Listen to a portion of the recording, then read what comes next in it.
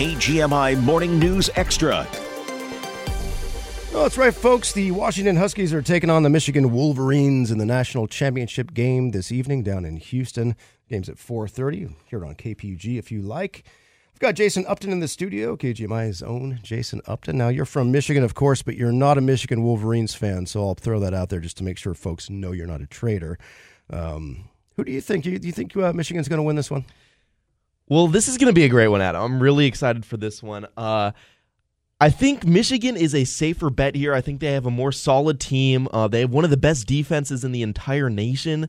Second least yards allowed per game in the country. They're allowing the only team that's single digits in the entire league, 9.5 points per game allowed. So I think it's easy to see here that Michigan could dominate the game on defense, but these are two very, very different teams.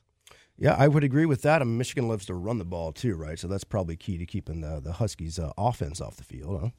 Absolutely, yeah. A lot of people give Michigan a little bit of crap because their schedule maybe hasn't been as hard here as Washington. Washington being in the Pac-12 with plenty of good teams.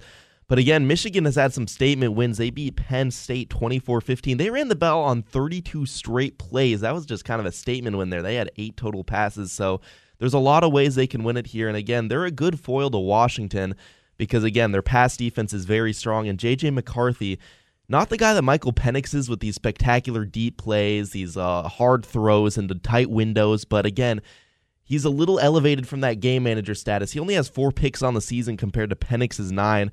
Higher completion percentage. And again, he's a guy that's not going to make any mistakes on offense. Well, that makes sense. I'm going to take the Huskies in this one, though, my friend. Their defense is no slouch either. They got Brylan Trice there on the defensive line.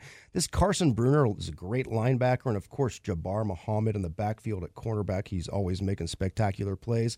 But ultimately, Jason, I think at the end of the day, this one's going to come back to who has the best quarterback. And I think we all know that Michael Penix is the best quarterback in this match. If he can play like he did in that game against Texas, I think the Huskies will pull this one out.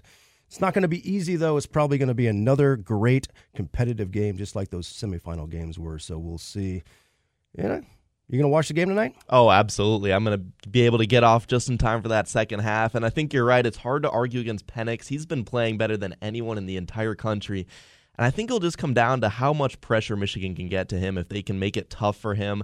Make him like kind of throw earlier in it, not give him as much time. And again, though, when you're facing Penix with 2 minutes on the clock and he's going for that game-winning drive, it's hard to argue against Washington. There you have it, folks. Going to be a great game. Find a spot to watch it or listen to it on KPUG if you want to. Again, kickoffs at 4:30.